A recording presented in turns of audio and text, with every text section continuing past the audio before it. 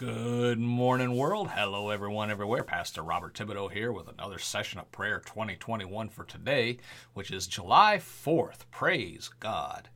Let's go to the Lord. Well, our scripture reading for today is from 1 Samuel 8, verse 6. But when they said, "Give us a king to lead us," this displeased Samuel, so he prayed to the Lord. Let's go to the Lord with a word of prayer. Father, in Jesus' name, we thank you for Independence Day here in America. We thank you, Father, that this nation was founded upon Christian principles, the Christian Judea principles contained in your word, and that we've been blessed for all of these years. Father, we repent. As Christians, we repent of the sins this nation has committed against you and your word. Our sins as a nation has piled as high as heaven, and we are so deserving of your righteous judgment. Father, we praise you for the grace and mercy you have extended to us, though we know your patience is growing thin. We pray, Lord, that those that oppose your word, those that would oppose the foundation of this nation and everything we stand for, would be defeated. We pray, Father, that Christian brothers and sisters throughout this land would rise up and take their rightful place in kingdom authority in natural positions of leadership in this nation. All to bring honor and glory and praise to you. In the name of Jesus we pray. Amen and amen. Now, Independence Day, the 4th of July, fireworks, barbecues, gatherings of family and friends, a national holiday to celebrate the publication of the Declaration of Independence. You know, from the initial writing of the Declaration of Independence through the writing of the Constitution, from the writing of state constitutions and through legal decisions issued by the Supreme Court, our Judeo-Christian heritage was always referenced in some form or fashion. This nation was founded on the Bible. There is no other way around it. Racists like Black Lives Matter and the socialist politicians, all of them cannot prove otherwise. And the funny thing is, their protests, which they claim is their constitutional right to conduct and do and all that they say, is truly protected by the very documents they claim are illegitimate. They stand on the rights contained in their First Amendment and others to be able to protest against everything this nation is doing. Their logic is illogical, and it's downright funny when you actually look at it that way.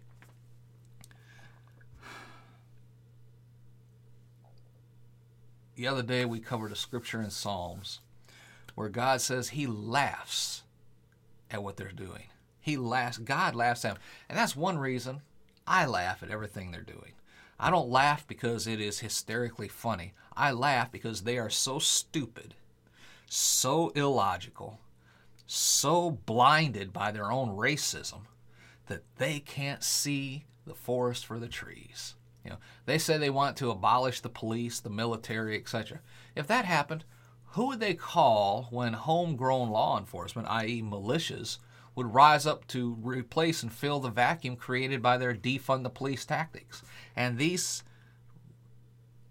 militias would not be governed by any laws or regulations. They would just be enforcing vigilante justice, if you want to call it that. Who would they call? Because they abolished the police. And you see that happening in some locations already. You know, you have their whatever they call, they're taking over the blocks, the Chad and all that stuff up in Oregon and other cities where, you know, law enforcement just could not go. And at first, the Seattle mayor said, "Oh, it's just going to be a summer of love." Yeah, that de-escalated fairly quickly, didn't it? But that's their utopia, where they run the show, but they have no clue what they're doing, where they control everything, and if they don't like what you're doing, they'll kill you. And you don't have any say-so in the matter because we don't like what you're doing. That sounds like a wonderful utopia to live in, doesn't it? But that's what the socialists in this nation want. That's what these socialist politicians want. In many of these major liberal metropolitan cities last year, defund the police antics has backfired tremendously and humorously in their faces. Crime rates have soared tremendously. Now they're trying to reverse those decisions and reinstate police funding. But the problem is, many seasoned officers decided to retire. They said, we're out of here. And a lot of veteran officers said, I don't want to work here anymore. And they're moving to places that do not have socialists in charge. They've seen enough of their communist antics, and they want no part of it. Officers are leaving at a rate that has never been seen before. And that means officers have been on the force, they've only been there for a few years, are now being promoted and very fast into supervisory positions over new officers, when neither has the cushion of experience to help them in their new roles. Even if the department doubled their recruiting efforts, new recruits take almost a year from the time they are an applicant to the time they're on the street. And it takes them several years to get used to working on the street. And since budgets have been slashed by this childish behavior, and since crime is increasing, and now these socialist children in charge are worried it's making them look bad, they are demanding that the police do something about it. So the only way they can do that is overtime for the cops that are left. And that money has to come from somewhere. And it is very often coming from the training budget, which is being cut, which means no recruiting classes in some cases.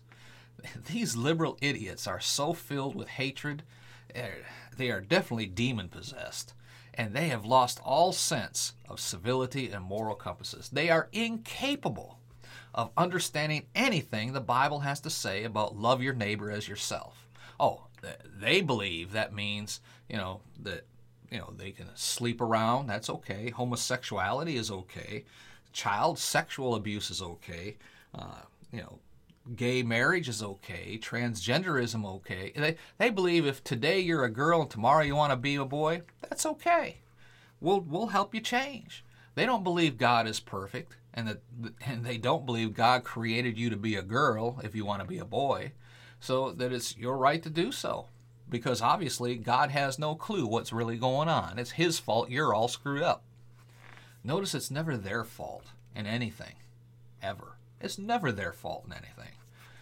Well, as we read yesterday, when I see all these childish idiots proclaiming that the 4th of July just represents white oppressionism and all that, I also notice they're taking the day off work. They're buying things for a barbecue. They are being blessed because this nation has been blessed. If they tried any of their stupid antics in, say, China or North Korea or Russia, how far do you think they'd get? What about Russia and North Korea? Come on. They want communism and socialism. Let's go to the major players. Surely they would be able to point out the benefits of protests and things like that from the history of these nations. The prosperity and happiness the residents of those nations are enjoying right now, right? No, it is only here in America where we even let immature, illogical, raving lunatics, demon-possessed people the opportunity to run the streets and proclaim that America is such a horrible place to live. If they tried that in any other nation, they'd never be heard from again. But as I get ready to close today, I do not want to mislead you in any way. This nation was blessed by God. But that hedge of protection, called the blessing, is being removed. In fact, a major portion of it has already been removed. That is one of the reasons we see all these problems occurring simultaneously all over this land. There is only one cure for all of this, and it is about to happen. It is called the soon return of Jesus. Praise God. Don't shout me down when I'm preaching good. When this occurs, as the Bible says, they will all gather together to fight against him. And you can see small examples of that today. Everywhere, we'll just use Donald Trump as an example.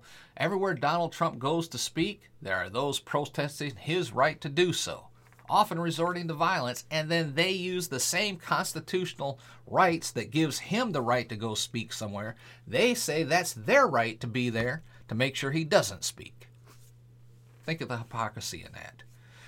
What do you think it'll be like when Jesus returns with 10,000s of his saints on white, shining horses, which, by the way, is us, as we have been raptured prior to this day, known as the day of the Lord? Oh, praise God, what a glorious day that will be. With just one word out of his mouth from the lips of Jesus, all of these idiots will be destroyed in an instant.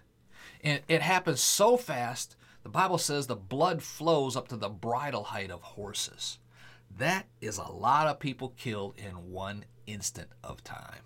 And who will those people be? The very same ones you see right now on television protesting everything, committing crimes, and just hating everything this nation was founded upon, which is the Judeo-Christian standards as outlined in the Bible, and the acknowledgement that Jesus is Lord over the United States and over the world. That is a day I am looking forward to. I am actually looking forward to a day in the not-so-distant future when Jesus comes to take us out of this crazy world that we live in today, as all of the demon-possessed socialist idiots continue to get worse and worse. Come, Lord Jesus, come. Amen? Okay, I went over today. Let me leave you with this prayer, and then we'll close. Father, in the name of Jesus, we pray for the forgiveness of our national sins. They are so numerous. But Father, we also read your word. Your word says, in the final days, this is what life will be like. And we are experiencing it. This means one thing: the soon return of Jesus to rapture and take away his church is that close. We can almost sense its presence right now. Jesus, we pray for the forgiveness of our sins. We pray that someone somewhere this day that's listening to the sound of my voice would receive you as their Savior and escape the wrath to come. We pray this, Father, in the name of Jesus, and we give you honor, glory, and praise in Jesus' name. Amen and amen. Glory to God. Do me a favor, leave a comment, rating down below. If you're one of those childish, immature, anti-God, anti-American idiots, you can leave a comment down below too. We don't care, because I'm blessed that you got to read it or listen to my voice today. Amen. That was the purpose of this. If I stepped on your spiritual toes, good. I'm so happy. You just made me. You put a smile on Brother Bob's face because you got offended. Praise God. That was my intent all along, to offend these socialist idiots. Praise God. All right. And be sure to jump over on iTunes. You can leave a comment and rating over there. Tell me how terrible I am because I'm so racist. I am. I am a racist. I admit I'm a racist because I am of the race of Christ. And I stand for purity in his race. Praise God. Glory to God. Shout amen, somebody. Be sure to visit our website, podcastforchrist.com. Download the free resource, how to launch your own Christian podcast right there. Then you can start doing what I'm doing. Let's step on some spiritual toes out there. Praise God. All right. That's all for today. Till next time, Pastor Bob, remind you again from 1 Thessalonians 5:17, the Living Bible, to always keep on praying. Be blessed, folks. Talk to you again tomorrow.